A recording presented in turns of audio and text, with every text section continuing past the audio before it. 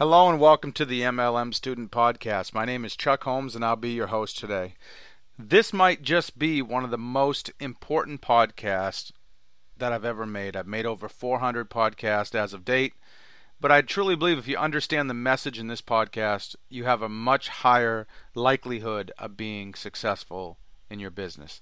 The name of today's podcast is Being Different in Your Network Marketing Business.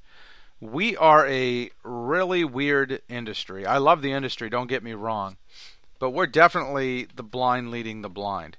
We're told in our industry that everyone has to follow the system, everyone has to build their business the same way their upline does, that innovation is a bad thing, that we want duplication, not innovation. And here's the truth.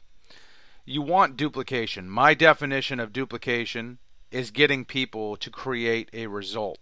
How they create that result, in my opinion, is completely irrelevant. Why would you want 1,000 people doing the exact same thing? Why would you want 1,000 people building the business the exact same way? If you have 1,000 people, you have 1,000 different people. You have 1,000 different personalities, different talents, different abilities, and what's going to work for someone might not work for someone else. I've found that if you want to succeed in any type of business, you have to stand out in the crowd. If you're just like everyone else, no one's going to do business with you. The two most important questions you can ask yourself is what makes me different from everyone else in my company, and why should people do business with me rather than someone else? Let me just say that again. What makes me different than every other distributor in my company?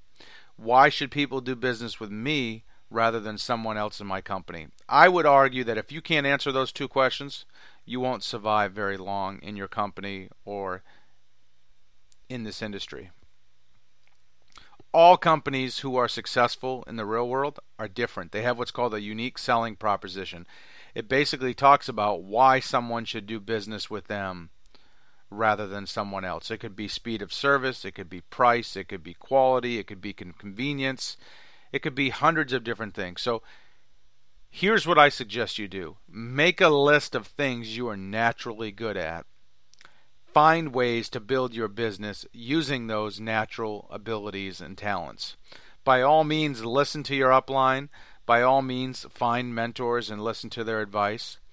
But always listen to your gut, your intuition as well. That's normally right, probably 99.999% of the time. Remember, there are 1,000 ways to build a successful business. Here's what most people in our industry don't talk about.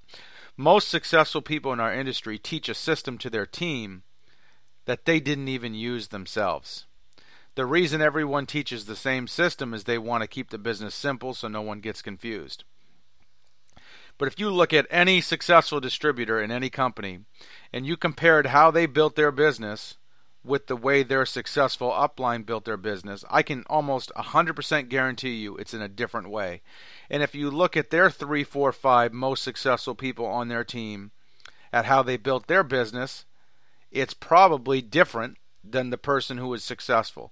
So the truth of the matter is most successful people, they innovate, they don't duplicate. They use their own talents and abilities to build the business. The only thing you really want to duplicate in our business is the result, not necessarily the tactics of how you do it.